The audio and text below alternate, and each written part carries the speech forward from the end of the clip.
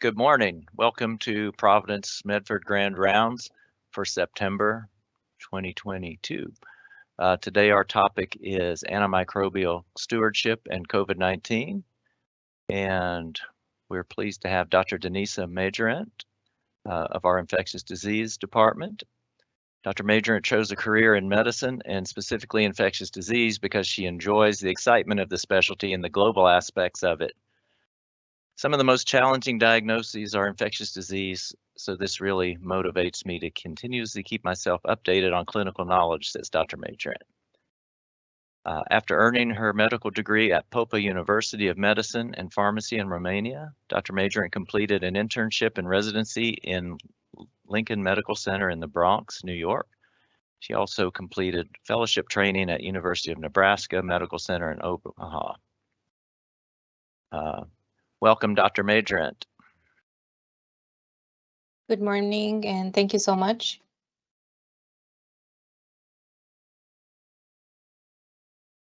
Do we have the screen shared? Yes. Perfect. So today's topic is COVID-19 and antimicrobial stewardship with updates, learned lessons, and future development.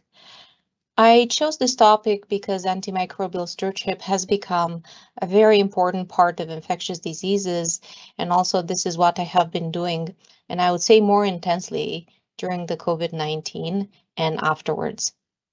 I have also noticed a few trends, and the literature that I searched confirmed those. Some of the objectives would be to review the definition and purpose of the antimicrobial stewardship, outline the role, the importance of AMS, especially in today's climate and clinical practice.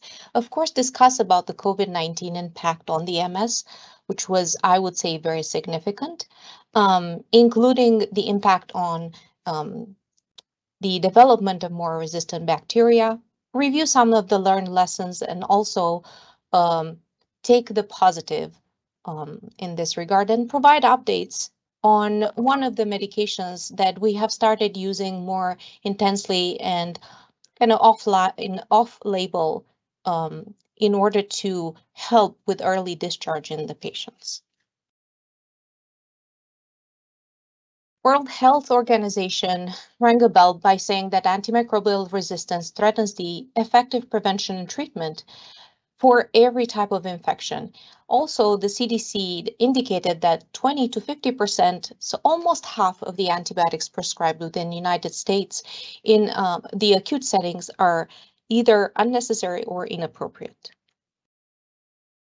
One of the initiatives that developed due to this was somewhere in 2010, and it was named Pursuing a Global Commitment to Develop 10 New Antibacterial Drugs by 2020.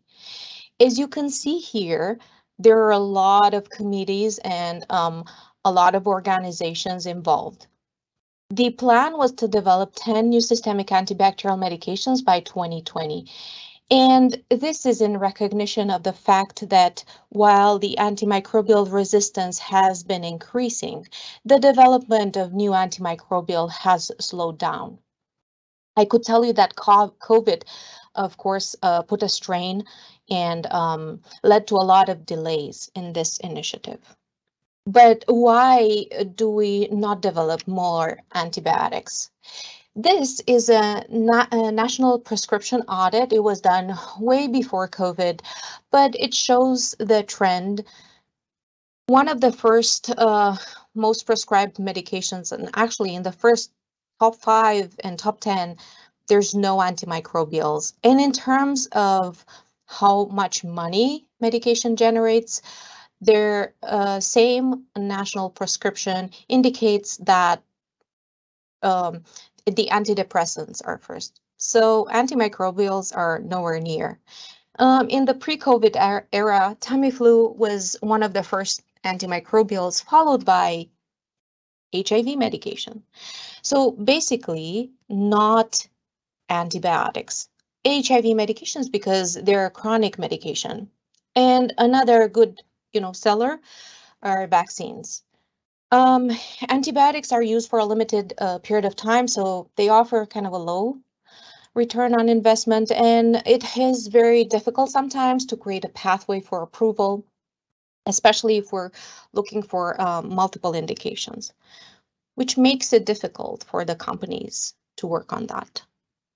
So what is the antimicrobial stewardship? Stewardship describes the careful and responsible management of something entrusted to one's care. And the antimicrobial stewardship refers to a system-wide approach to guiding, promoting, and supervising the safe and judicious antimicrobial use. Of course, that it refers to selection of the antibiotics. We state about the 3D, the dosing, the duration, of the antibiotic, and as well we're looking at a lot of data to select a slower duration to a smaller duration and to switch to PO. Practical aims. Basically, through doing that, we want to decrease the frequency of antimicrobial resistant bacteria, which are actually a pretty real threat to today's world. And we want to reduce adverse effects, one of them being Clostridioides difficile infections. But other antibiotic-related adverse events like allergy, drug reaction, increase in liver enzyme, acute kidney injury, and so forth. We also want to find the optimal number of days in order to, help de-escalate the antibiotic use. And also, we want to choose the smallest gun that targets that bacteria. As much as we can, we aim to help transition to oral therapy as early as possible and subsequently help with early discharge. And last but definitely not least, an AMS practitioner role is to educate. Education is very important. Now, as we all know, COVID has caused a significant number of disease, mortality, morbidity, and these are just some of the numbers. And what I want to underline is, of course, whoever works in the healthcare, they know how important COVID-19 was and some of the changes that, and everyone knows someone that was affected by COVID-19. So what happened to antimicrobial stewardship during COVID-19? It's not a very talked about subject. It took a while for me to actually find data on this, but this is the context. And of course, we are all aware that COVID-19 placed an immense strain on healthcare and also brought weaknesses to the surface. At least at the beginning, there was little data on the pathophysiology, on the clinical picture, on the complications. There was significant pressure on the medical staff. Whoever worked inside the hospital or outside the hospital was affected one way or another. And the change was the only constant thing. So everything was changing from, rules to updates to guidelines to new discoveries to new strains. It was difficult to maintain hand hygiene in the context of intense PPE use. Whoever worked in the hospital or even outside the hospital, they know about the daily or weekly shortages. At some point, hospitals needed double occupancy. And in very severe and extreme cases, like in New York, there were 2 patients who were using 1 ventilator. There are a lot of team structure changes, and there was redeployment of the antimicrobial stewardship team. And I would say that physicians definitely, but I would say that pharmacists, they suffered the most. There was a lot of hats that they had to wear. And I have actually found a study where they share that they were very much impacted by the COVID-19. Last but not least, and I'll show a little bit more in detail, overall, there was an increase in antibiotic prescription and overuse. And as a result, and also associated with this, there were more central line associated bloodstream infections. And I mean, looking back, it's easy to say we could have done more, but the reality is that, for instance, a lot of the patients in ICU needed to be prone. So how do you take care of a line when everybody's strained and the patient is prone? We had a multi-drug resistant organism outbreaks. It's a reality of COVID-19 and definitely impacted the AMS. And last but not least, of course, the dilemma of to treat or not to treat. And last but definitely not least, what to treat with, especially when there's a lot of confusion in regards to this. So this is a study that speaks to about antibiotic prescription during COVID-19 in the outpatient setting. This is a study from Canada, and it was done between March and December of 2020. And as you can see, there was actually a relative reduction in total antibiotic prescriptions. And going further and analyzing why that actually happened, it is mainly due to the fact that there are less visits associated with respiratory infections. And there are less visits in general. Now, going to the other spectrum, what happened with patients that came into the emergency or urgent care or primary care office or asked for telehealth when they had COVID-19? So this is a study that was done from April 2020 to April 2021. It was done on Medicare patients. And as you can see, the average number of patients receiving antibiotics was about 29.6%. Is that a lot? Yes, it is a very high number. And why do I say that? As a comparison, we have influenza. And the reason being, it's, the most recent pandemic that we've had and where we have experience on. And looking at the data on people that had primary care visits, for instance, and were diagnosed with influenza, the number of prescriptions were in the low tens, so maybe like 10 to 12%.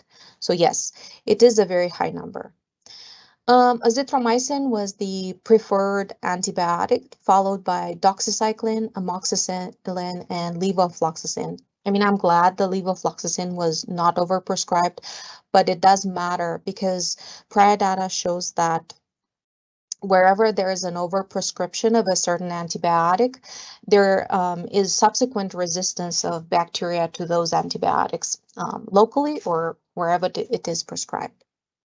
Now, yes, there are study limitations because this was like a chart review and the diagnosis of COVID-19 was pulled from the chart, but then nobody actually looked at the possible coexisting bacterial infections. I would say the number is small. And, Medicare population does not overall reflect the general population. But I could tell you that as a comparison, the studies and the data that was collected for influenza is mainly done on Medicare patients as well. That is just easier to collect. And the other thing that happened is that, as you can see here, the highest rates of prescriptions actually coincided with the COVID-19 peaks. And this is also, important. I don't think that any of these studies captured the amount of pressure that the providers had especially in the times where, there's no data and there was not a lot of alternate medication to give. So I would say it's completely understandable. In the inpatient side, the initial data that I've seen comes from China, of course, because they had the the earliest patients with COVID-19. The studies are quite heterogeneous, but up to 80% of the patients hospitalized with COVID-19 would receive antibiotic therapy. And these are subsequent studies. These are outside United States. These actually indicate the fact that there is no match between the actual overlapping bacterial infection. So the antibiotic prescribing would significantly surpass the proven overlapping infections. And you can see the trend is quite similar in multiple countries. But what happened in United States? So this is a study that shows the inpatient data on antibiotic prescriptions during COVID-19. And it goes across multiple hospitals. And it shows that over 3/4 of the patients that were diagnosed with COVID-19 received at least one antibiotic day during their stay. The study went a little bit deeper and analyzed what type of antibiotics were used. And in terms of antimicrobial stewardship, what is a little bit concerning is the fact that the antibiotics that the providers would reach for were pretty broad spectrum. So they didn't go for penicillin or like a first generation cephalosporins. They would go for ceftriaxone, cefepime. And that also reflects the fact that most antibiotics and the most increase was secondary to the use for respiratory infections. There was not a lot of vancomycin or piperacillin tazobactam, and luckily there was not a lot of levofloxacin use. Do we have supporting data in terms of antibiotic use? Not much. We have the recovery trial, which of course looked at the use of corticosteroids, but also looked at multiple other medications in moderate to severe COVID-19 patients that were hospitalized. And the study indicated that there is no advantage in using azithromycin in terms of clinical benefit, no early discharge, no decrease in mortality and morbidity. Principal trial was an outpatient study that was done just about in not exact same time, but in the same time frame. It referred to the community patients and it analyzed azithromycin and doxycycline amongst other medications. And of course, again, neither of the antibiotics actually helped. And how about postmortem findings?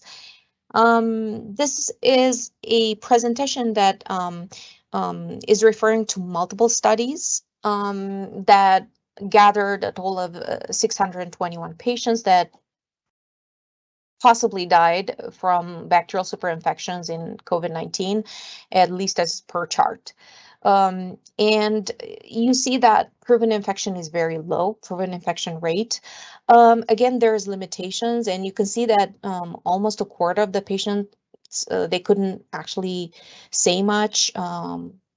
Whether the organism that was identified before may have caused the death or not, if it was there, if it was actually causing histopathologic changes or not. And at the end of the study, only 16 patients from the over 600 patients had bacterial infections assigned as a cause of death, which is a very, very low number.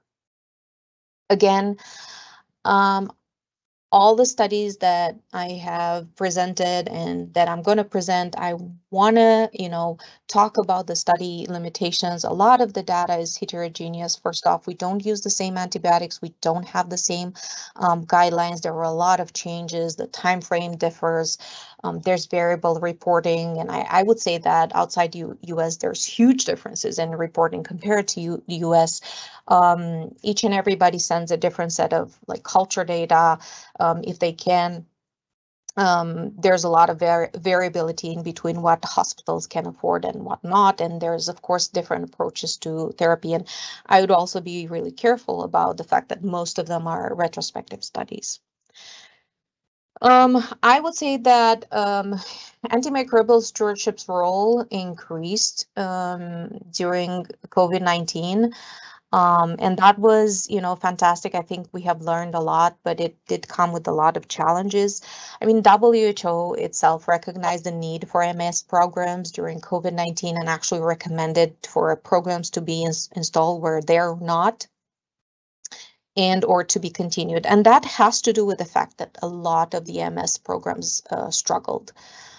Now, apart from the daily job of an AMS physician or pharmacist, a lot of us had to do prospective audit, like reviewing of the COVID-19 focused medication to make sure that they are in queue with the guidelines, and also review the appropriateness of treatment plans, especially when secondary bacterial fungal infections would appear.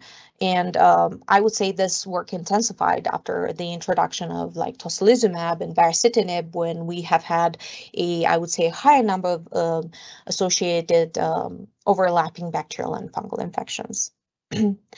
Also, the role of AMS would be to modify anti-infective therapy based on local sensitivity and culture data. And I would say that during COVID-19, that has been even more challenging.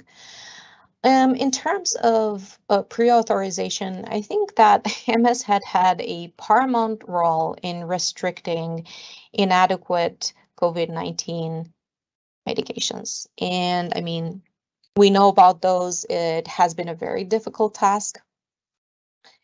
And also, during that same time, AMS, especially pharmacy, would manage drug shortages and offer alternative antimicrobials. And we have dealt with not on a daily basis, but sometimes on a weekly basis.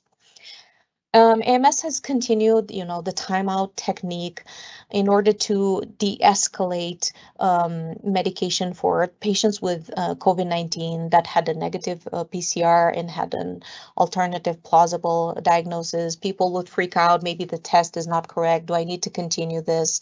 I think antimicrobial stewardship was very helpful. Again, quite challenging. And also it helped with de-escalation protocols for antimicrobials targeting the treatments for COVID-19. In terms of education, I would say that AMS played a critical role in educating providers on local COVID-19 treatments and protocols, as well as helping out in real time. And that would sometimes mean gathering a lot of data in a very short amount of time and analyzing it. And then I would say that AMS was the very link between the hospitalists and the primary care providers, as well as infection prevention, infection control, and microbiology. For instance, the real-time interpretation of PCR results, and then the de-escalation of isolation precaution in order to help with the PPE conservation, as well as early identification of the COVID-19 patients. So get in touch with microbiology and seeing the time frame of when a COVID test would be back. Needless to say, antimicrobial stewardship was very helpful in this de-escalating intravenous to oral antibiotic therapy. And then they always help create local COVID treatment guidelines and also disseminate them to the local and regional providers, and optimize empirical therapy and then culture-based therapy. Now, a few concrete approaches for the people that don't know. Procalcitonin is in the daily use of antimicrobial stewardship physicians. Procalcitonin has been discovered somewhere in the 70s and then studied in patients that were in ICU. It started with children because people noticed that the procalcitonin was high and they didn't know why. And subsequent data showed that Procal is a very good biomarker that is quite specific for bacterial infections, and there are studies indicative of the correlation with the severity of disease, morbidity, mortality, but also when we trend procalcitonin, it tells us whether we did a good job in terms of antimicrobials. So it has been very, very useful for AMS and for the clinicians in general. And again, for people that don't know, for instance, this is a protocol that was implemented. I have been using it for quite some time, and it speaks about the fact that procalcitonin has helped in de-escalating antimicrobial therapy, in stopping antibiotics early if not needed. Now, I want to underline that there's not like 100 percent, like not everybody's convinced that procalcitonin is perfect in patients with COVID-19. It tends to be low on admission, but I have found a couple of studies that have spoken about the levels and the correlation with overlapping bacterial infections. And these two studies mentioned the level of 1 and over being a rather good indicator of an overlapping bacterial infection with COVID-19, whereas numbers under 0.25 have a good predictive value in ruling out bacterial infection. And there are places that went further and have actually created a guideline to basically use procalcitonin in the antibiotic therapy during COVID-19. The other study that I'm going to talk about, it also appeared during COVID-19, and it has to do with the fact that we have been looking at de-escalating and, if possible, at shortening duration of a bloodstream infection treatment. This is a study that was published in JAMA back in 2020, and it basically chose three cohorts of patients, one with standard 14-day therapy, one with standard 7-day therapy, and then one with CRP-guided therapy, where the CRP levels would guide the duration of treatment. Some of the positive study characteristics are the fact that this was a randomized controlled trial, and the randomization was 1:1:1, which is great. And there was the physicians were blinding, so double blinding. And then if we look at the population, I think it is reflective of the population that we have in the hospitals. They do have comorbidities like diabetes, kidney disease. A lot of them, they actually have a lot of joint replacements.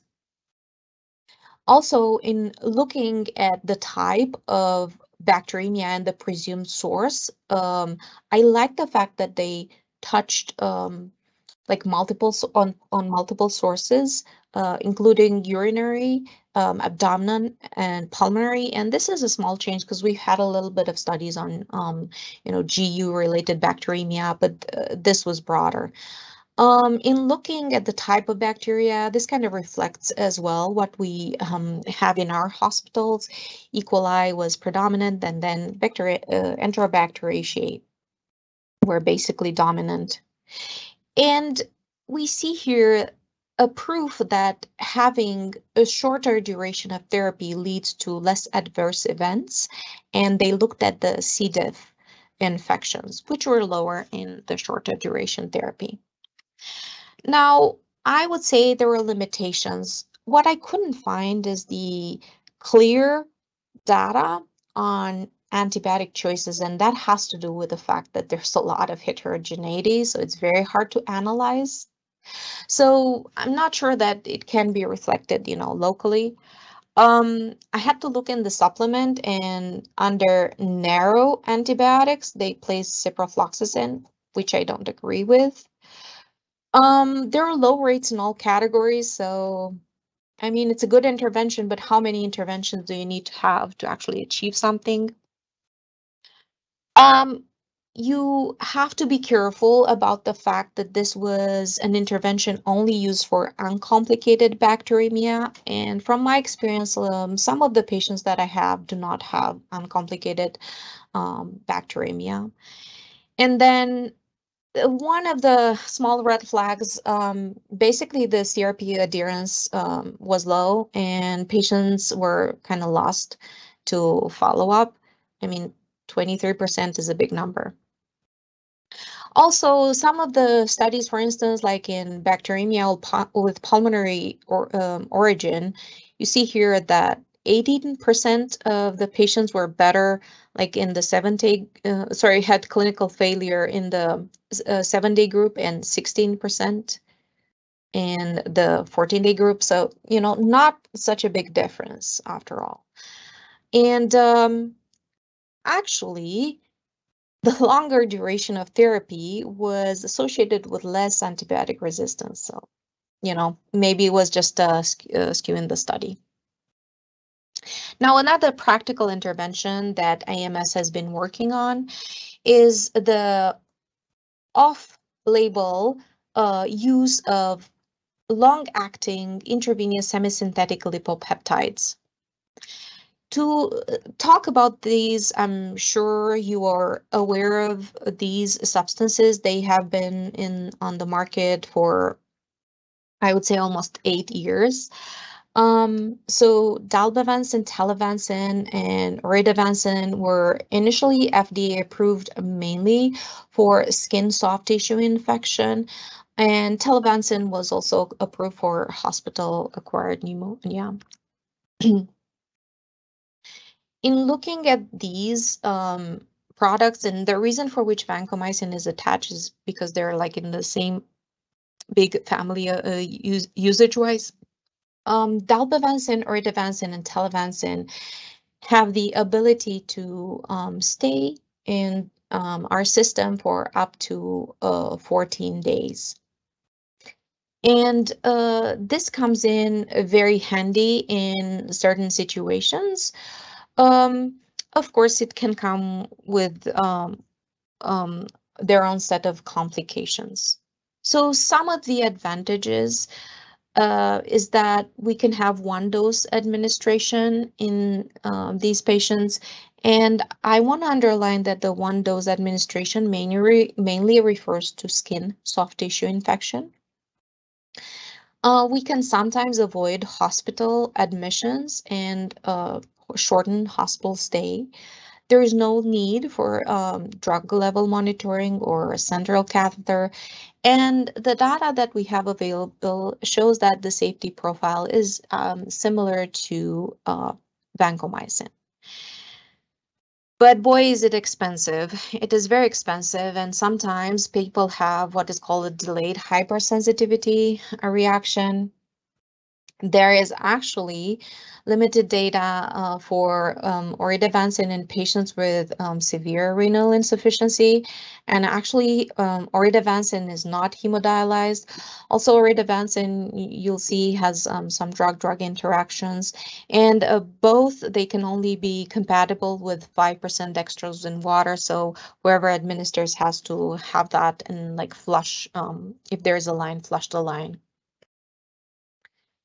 Now, why the head-to-head dalbavancin or oritavancin comparison? I would say that these are very similar, and the most study that I found lately. I'm not affiliated with either of the companies. I have no financial interest in either. But I've seen that dalbavancin has been much more used, and basically this is why the infusion time is much shorter. It is 30 minutes compared to 3 hours.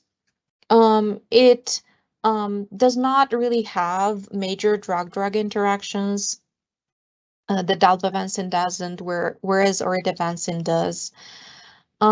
They have similar activities otherwise, so in terms of being bactericidals, both are. Now, oritavancin doesn't have much data on patients with creatinine clearance under 30, and I would say that we have a significant number of patients that need treatment, and they do have a creatinine clearance that is under 30. So this is mainly also why dalbavancin is chosen. Um, and I actually took the raw price, not the pharmacy price. The price for 1,500 milligrams is around 5,000, not cheap, but I see that oritavancin is almost double. So what happened, and especially during COVID, we have been using dalbavancin not only for skin soft tissue infections, but also for serious deep-seated infections. We have used dalbavancin. I have personally used dalbavancin before for deep-seated infections, but I would say that COVID was a catalyst in getting more studies done and getting more data and using it more, especially in cases where long-term IV antibiotics may be challenging. And dalbavancin has been the most frequently long-duration lipopeptide. This is a study that appeared during COVID-19, and it looks at the role of dalbavancin for gram-positive infections. And it is basically a mix of studies, and the conclusion is that the overall preliminary data is promising, but still heterogeneous. Now, in looking at some of the studies included, so dalbavancin for osteomyelitis, I chose a randomized control study, but this is an open label study, and the randomization is 7-1. So, I want to point towards that. The dosage used was 1,500 milligram on day 1 and day 8 versus standard of care, where oral or intravenous antibiotics were used for 4 to 6 weeks. And we see that dalbavancin was non-inferior, and the use was mostly for Staphylococcus aureus. Now, again, I want to point out on the fact that it was a pretty small study. We do have some data on infectious endocarditis. Again, it is small. Promising. Why did I choose this study? First off, it's done in Seattle, Washington, so pretty close. It's done in a big center, which is helpful because we always get very good data from them. You can see here that the average duration of inpatient therapy was 17 days. It's a good number. It's still like not a few days like in skin soft tissue infections, and this has to do with the fact that patients with endocarditis are pretty complicated, and many times they have other associated infections. I also wanted to point out the fact that there was a significant number of people dropping out, like being lost to follow-up, and I want to say that overall, this has been my experience as well. It is hard, the patients get the first dose, but then it is hard for them to come for the second dose for multiple reasons. And this study actually talks about the importance of having a very robust multidisciplinary team and approach to this, because antibiotics are not a panacea. and nursing, psychiatrist, addiction medicine, early initiation of therapy for that addiction, adequate pain management, they're at least equally important in this regard. Providence has gathered some data, and I have just a little bit on our local data, and I wanted to bring it to you. We have used 63 doses since 2019 for 43 patients, so some of them were repeat doses. And I would say one of the most important things here is to see that actually, and this is, I would say, infectious disease driven, because over 90% of the medications was prescribed by ID. The medication, 43% was used for deep-seated infections like osteomyelitis or joint infection or septic arthritis, whereas skin soft tissue infection numbers and percentages were actually smaller. And I was able to follow up on some of the patients that came for the outpatient doses. So I had access to their medical record numbers, and I looked a little bit at the indications. And I also underlined the fact that IV drug use was quite frequent in these patients, and I only chose active proven IV drug use during the admission. There were other patients who had very, very recent history of drug use. I think that in the future, these long-acting antimicrobials will play a very important role. For now, we only have data in antibiotics for such antibiotics for gram-positive bacteria, but I hear that we may have an antifungal that is in phase 3, and it has about the same half-life. So overall, I think that the future is promising. Before I draw the conclusions, I wanted to just briefly include a few slides on monkeypox because, it's the new talk of the town. It is rare. It is caused by monkeypox virus, which is an orthopox virus. It is a zoonotic disease. The main symptoms consist of headaches. Some people can have a sore throat, fevers, lymphadenopathy, also skin lesions, and the skin lesion appears as a scabs and a rash and sometimes blisters, which then turn into scabs. I wanted to bring like the latest Oregon data. We may have a suspected case in our county, but it's not like officially confirmed. This is the overall situation in COVID, in monkeypox, with a total number of cases of 189. And these are the counties.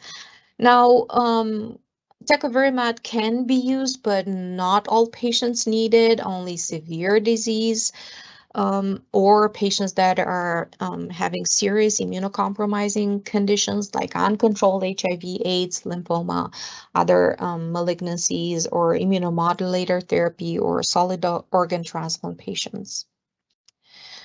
This slide I've actually just placed to say that in terms of outpatient, we are willing to see presumptive cases if needed. We have a workflow in place in our clinic.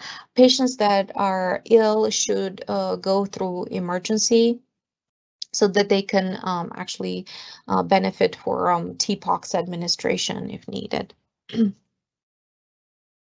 And of course, happy to offer more data for whoever is interested.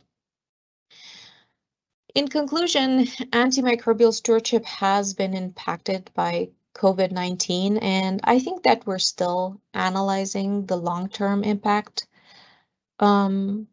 But I would say that challenges have brought opportunities and have created new guidelines, new interactions.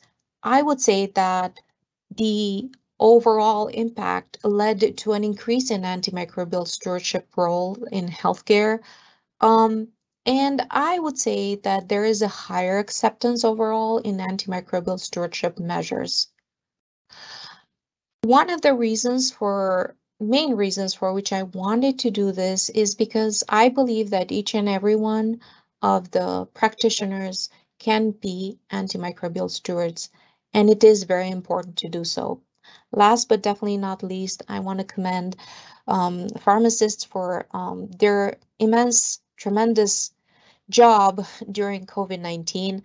I would say that, they kept me sane during a very hard time, and I hope to continue to collaborate with them. It has been very nice.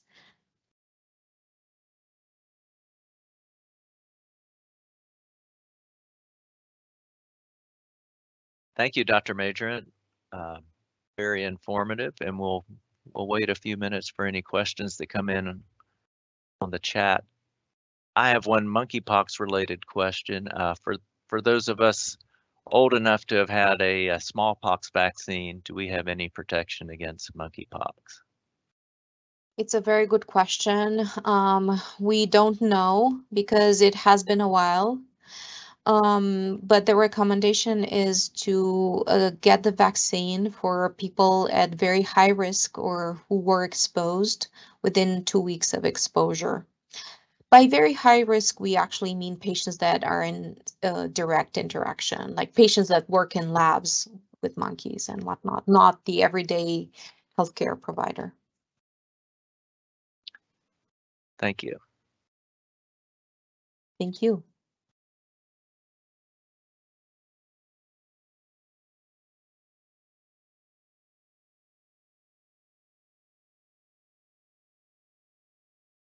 Also, for monkeypox, is the vaccine available at all locally for the high-risk patients? Through Oregon Health Department, it can be made available.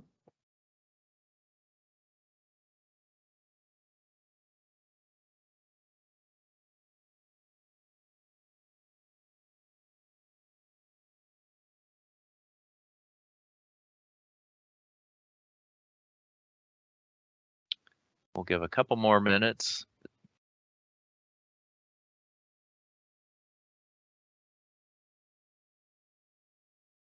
While we're waiting for any more questions, I'll just put in a plug for our grand rounds for October. Will be on migraine with Dr. Carlini, update on migraine. And our current plan is to try to have an in-person and hybrid. So back to Mary Norbert. So we hope to make that work.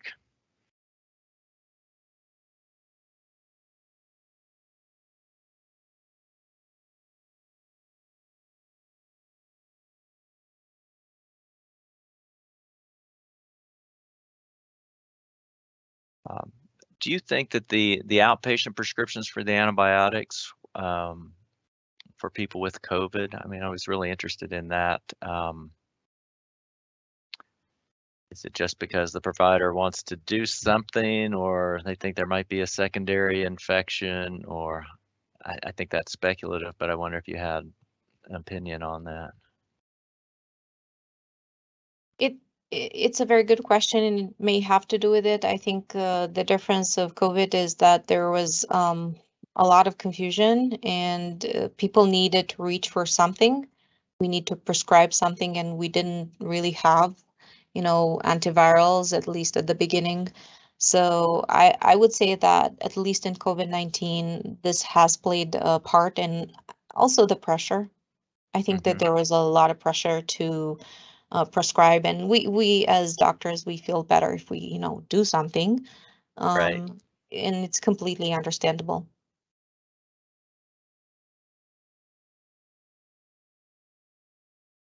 Let's see here.